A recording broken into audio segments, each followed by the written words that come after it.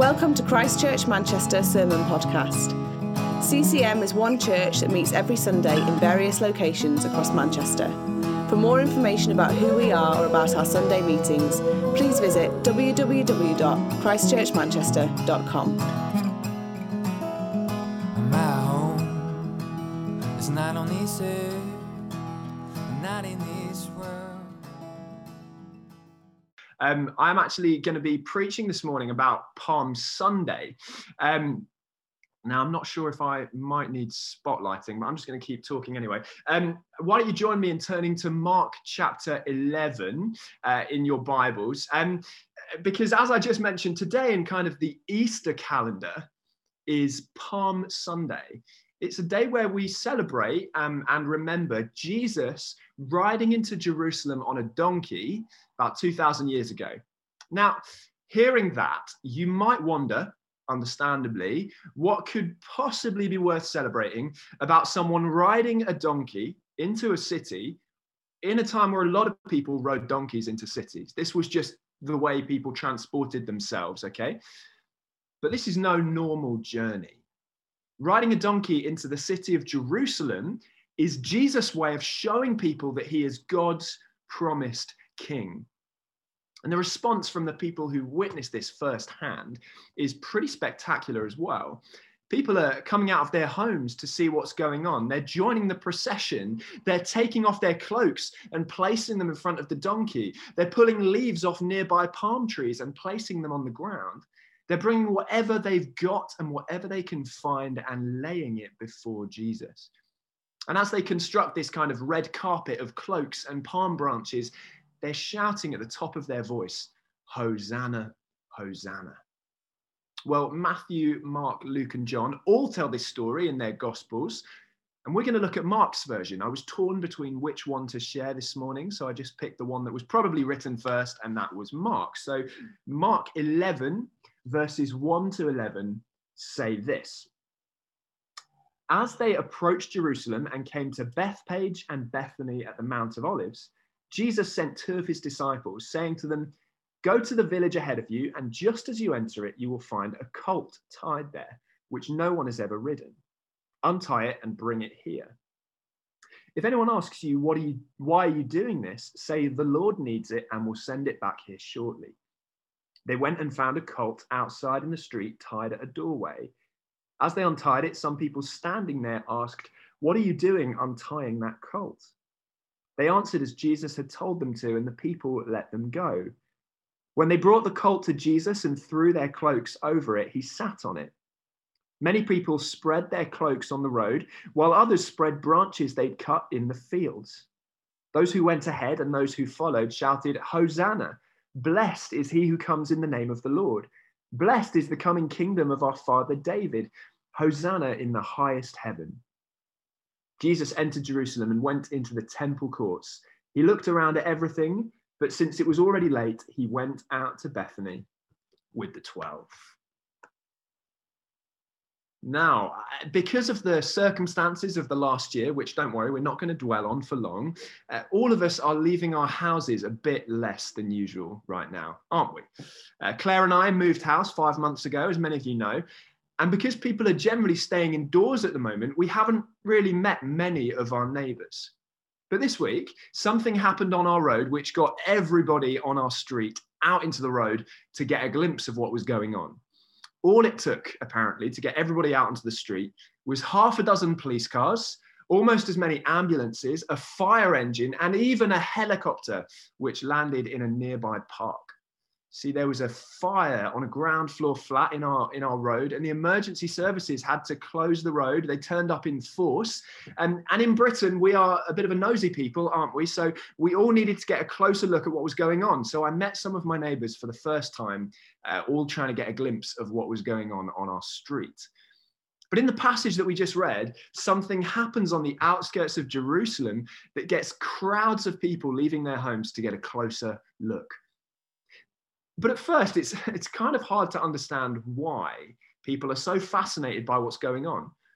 The first thing that Jesus has done is he's asked two of his disciples to go to a nearby village and borrow a donkey. I mean, let's call it how it is. They're taking this donkey without permission. It's someone else's. There's a word for that, right? But I suppose Jesus was always planning to return the donkey, so that's what makes it okay. But people try to stop the disciples. Understandably, they're untying someone else's donkey. So people say, "What are you doing?" And they respond in just the way Jesus has told them to. They say, "The Lord needs this donkey." And the people say, "Okay, no problem," and let them go. The disciples go on their way, donkey in tow. Having committed grand theft donkey, they return to Jesus. And because donkeys are really uncomfortable to sit on, they lay their cloaks on the back of the donkey and Jesus gets on. Someone gives the donkey a pat on the backside or dangles a carrot in front of its face, and it begins to walk into Jerusalem. Now, apart from the little sort of theft incident, there's not loads to report so far. But it's not actually what happens that matters here. See, this wasn't just Jesus thinking of a creative way to enter the city because his feet are a bit tired. This way he chose to enter Jerusalem was very, very symbolic. This is Jesus declaring to the people of Israel and to the people of the world that he is the Messiah, the Savior King, promised by God and sent from God, who the people had been waiting for. And there are two ways that this event symbolizes that Jesus is king. It's a very clever event because it's relevant both to the people who are looking on who are Jewish and the people who are looking on who are familiar with Roman customs as well. Because Jerusalem was a Jewish city under Roman occupation. So there's a Jewish relevance and there's a Roman relevance. We'll look at the Jewish relevance first.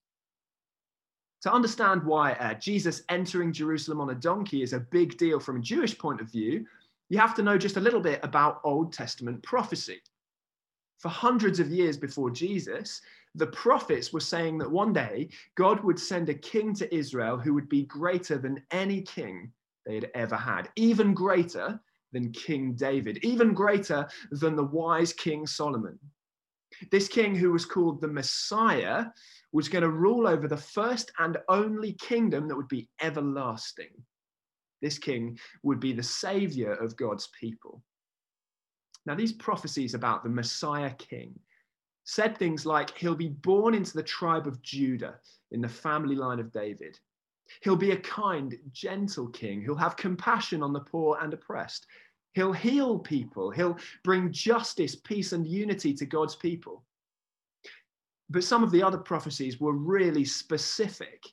And one of those came from the prophet Zechariah. In Zechariah 9:9, it says, "Rejoice greatly, daughter Zion. Shout, daughter Jerusalem. See, your king comes to you, righteous and victorious, lowly and riding on a donkey." So what is it that's causing people to leave their homes to get a closer look at what Jesus is doing? It's the fact that they're watching an Old Testament prophecy about Israel's king being completed, fulfilled before their eyes. See, the people of Israel who'd suffered for thousands of years at the hands of oppressive superpowers, the Egyptians, the Assyrians, the Babylonians, and now the Romans, were desperate for a king who would truly set them free.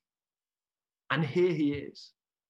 In acknowledgement of this, they are shouting at the top of their voices, "Blessed is the coming kingdom of our father David," or "Here is our new king." Jesus, riding on a donkey, fulfilled an Old Testament prophecy about the Messiah king. That's the Jewish reason that this was a big deal, but there's a Roman reason as well. See, the Romans had a tradition where a general who'd won a great battle would ride in a chariot into Rome, the capital city of the empire, as a conquering hero. In response, the crowds would be expected to cheer and exalt them and adore them. This tradition became known as the Roman triumph, which is why sometimes Jesus entering Jerusalem on a donkey is referred to as the triumphal entry. Everyone in the city would be there shouting and cheering. If you've ever seen the film Gladiator, you might remember the scene where Commodus, who's become emperor by murdering his father, rides into Rome in his chariot, expecting to receive this hero's welcome. But he doesn't get it. Instead, the crowds are silent. Some of them are even booing him, shouting in protest. And one of the senators says this line that's always stuck with me. He enters Rome like a conquering hero, but what has he conquered? It gives us a little bit of insight into this Roman tradition and the fact that Jesus is riding into the city as a conquering hero. And even though Jesus is riding a donkey, not in a chariot, the crowds are going wild, cheering him, celebrating his victory. But we're left wondering what it is they're celebrating, what victory Jesus is supposed to have won. The people of Jerusalem are rejoicing, probably because they believe Jesus will be the one to overthrow the Romans. Yet here he is, sort of subverting a Roman tradition.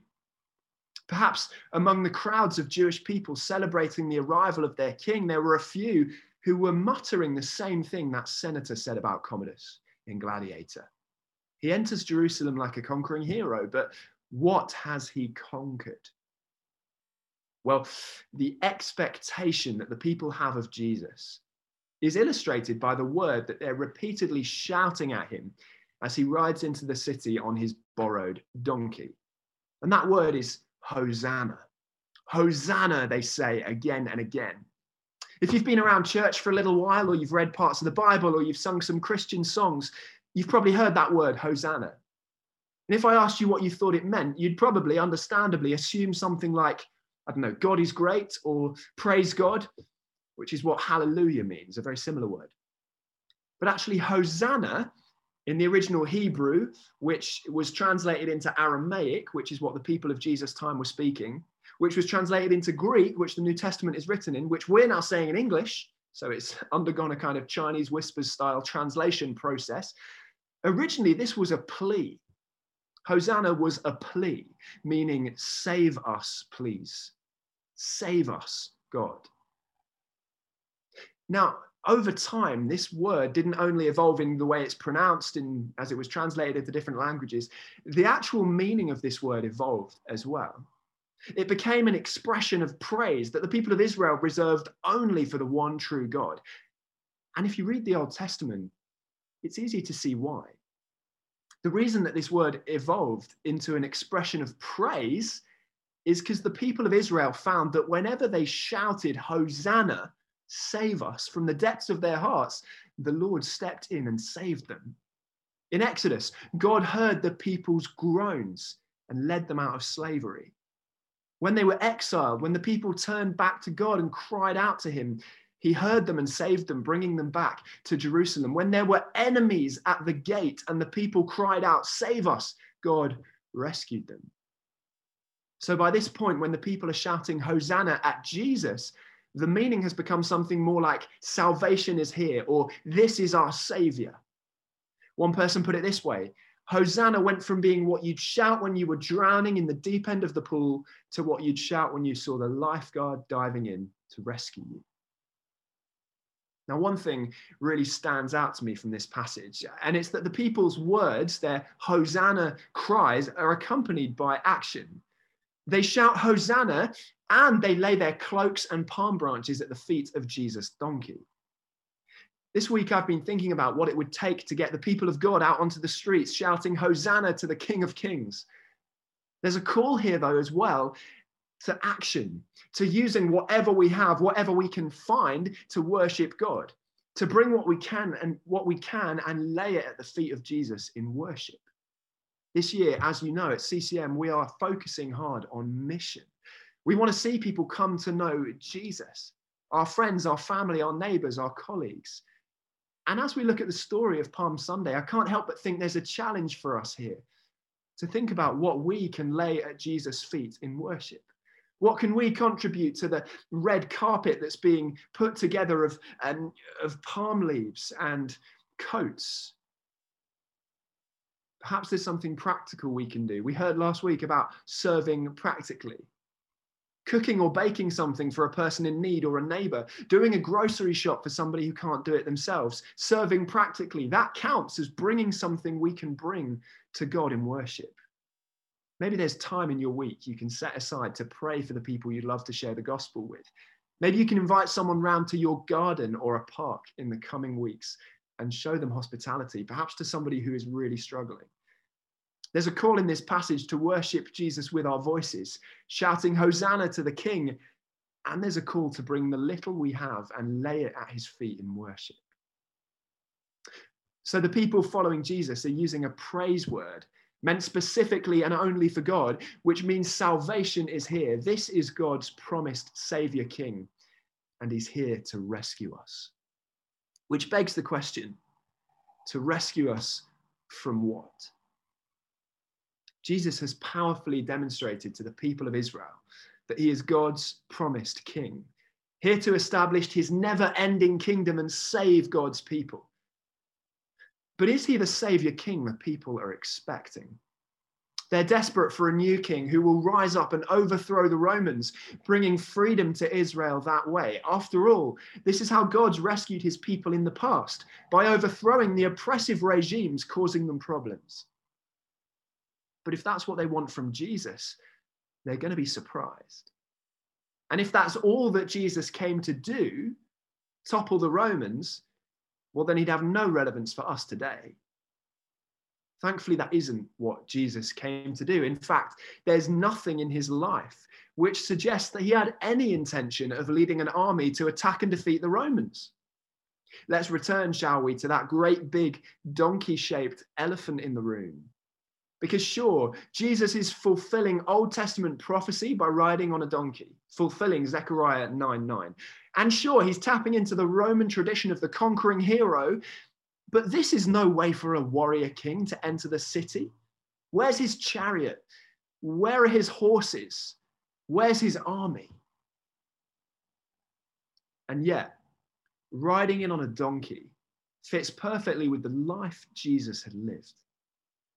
After all, he was born into a poor family in Bethlehem. When they went to the temple to dedicate him to God, they chose the poor person's offering of pigeons. When Jesus grew up, he probably learned his father's trade, carpentry. But when he reached the age of 30, he began traveling all over Israel and Palestine with no one place to call home and no 2 pennies to rub together. He ate when he could, he slept where he could, but he fed and he healed and he helped other people wherever he went. His concern for himself was inversely proportionate to his concern for others. I think I've used that term right. Anyway, he lived a distinctly humble life. But this was also true of Israel's warrior king David, who before he was king had been a shepherd boy. Perhaps the people were expecting Jesus to rise up from the poverty he grew up in, as David had, and then lead Israel to military triumph. But what they didn't expect was to witness him dying on a cross about a week later. The people recognized that Jesus had lived a humble life, and here he was entering Jerusalem in a humble way. But what they didn't grasp was that Jesus was going to remain humble to the point of death. Paul puts it this way in Philippians 2. Christ Jesus was in very nature God, but did not consider equality with God something to be used to his own advantage. Rather, he made himself nothing by taking the very nature of a servant, being made in human likeness, and being found in appearance as a man, he humbled himself by becoming obedient to death, even death on a cross. On Palm Sunday, we remember Jesus as Zechariah had prophesied, riding into Jerusalem lowly and on a donkey. A glimpse of what was about to happen as Jesus was betrayed, arrested, put on trial, and crucified. What has he conquered? Well, it certainly isn't the Romans. Thankfully for the people of Israel in our passage and for us today, Jesus' victory is far greater than that. Jesus has conquered an enemy far greater and far more far-reaching and far more problematic and oppressive than the Romans, an enemy called sin. We know that every one of us has sinned and fallen short of the glory of God. That not a single one of us could stand before God in our own right and say, every decision I've ever made in my life was for your glory, God. No one of us can say that. Every one of us knows what it is to be sinful. Sin is rebellion. It causes us to worship anything but the one worthy of our worship. And it disrupts, severs the relationship we have with God, because God is holy and he cannot accept sin. He must punish it. And this is where Jesus, the conquering hero, steps in. And this is why we celebrate Easter. This is why Easter is the most important time in the Christian calendar. On the cross, humiliated, beaten, bruised, and breathing his last breath, Jesus took the punishment of sin, despite the fact that he was the only person who ever lived to have not deserved it. Hebrews 12:2 says, "For the joy set before him, he endured the cross, scorning its shame." But what joy could possibly face a person facing crucifixion? Surely only the joy of defeating sin, and 3 days later defeating death, and winning the eternal victory over mankind's greatest enemies, so that anyone who believes in him will not be punished, but will have eternal life in his kingdom. John Piper put it this way: the King has come, but this is not good news until we realize that the King has come to die for his rebellious subjects. The people shouting Hosanna might not fully grasp this yet, but the gospel is the good news of Jesus. In taking our punishment upon himself, Jesus has conquered sin for anyone who believes in him. 3 days after he died, Jesus rose again and conquered death as well. In response to that question from Gladiator, he rides in like a conquering hero, but what has he conquered? We can say with confidence that Jesus has defeated sin and death. He has conquered our greatest enemies. As we look ahead towards Easter, the second Easter in a row, which looks a bit weird, I want to encourage you to reflect on Jesus' victory. We all have things in our life, don't we, which we'd love to see overthrown. For the people of Israel at the time of Jesus, it was their Roman oppressors. For all of us, it's this virus which has swept through the world, ending the lives of the people we love and disrupting the lives of the rest of us. And we want to see it done with. Each one of us as well has individual desires and needs and things we're struggling with and things we need help with and things we just wish would stop and go away. The Bible teaches, in fact, God teaches that we can bring all of those things before him in prayer. And because Jesus has restored our relationship with God, God hears us, he responds to our prayers, and he is mighty to intervene. But Jesus didn't overthrow the Romans in the way the people expected him to. He was God's promised king, but he wasn't quite what they expected. In fact, over the next couple of centuries, Roman persecution of Christians became really severe.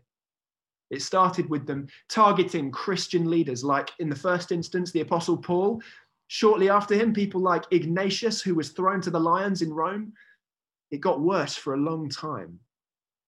But then eventually the emperor of Rome became a Christian and declared Christianity to be the official religion of the Roman Empire. Quite a turning point, if you ask me. But the point is this: what did Jesus' followers do when they went about their mission of taking the gospel to the ends of the earth, as Jesus had instructed them to do, but they still dealt with oppression and persecution and pain and suffering? Well, surely the answer is that they held tight to Jesus' victory. They held on tight to the knowledge and the faith that Jesus had established his kingdom and that he will return to welcome his people into the kingdom. This is why Peter, writing a little bit later than Paul, for example, in 1 Peter 1:13, says, "Therefore, with minds that are alert and fully sober, set your hope on the grace to be brought to you when Jesus Christ is revealed at his coming." And this is why Paul said in Philippians 4, our citizenship is in heaven, and we eagerly await a savior from there, the Lord Jesus Christ. You see, these disciples grasped what Jesus had done, and so can we. They understood the eternal impact of his defeat, his conquest of sin and death, and they understood that he was coming back to take his people into his kingdom. Our citizenship is in heaven, and that citizenship has been won by someone else, by Jesus Christ. This Easter, let me simply encourage you to reflect on Jesus, the King on a donkey, the conquering hero, who wasn't what the people thought he was going to be, but was far greater. They thought he was going to win a military victory for them, overthrow the latest oppressor, but instead he won an eternal victory. Let me finish by quoting 1 Corinthians 15:57. Paul says, "Thanks be to God, he gives us the victory through our Lord Jesus Christ."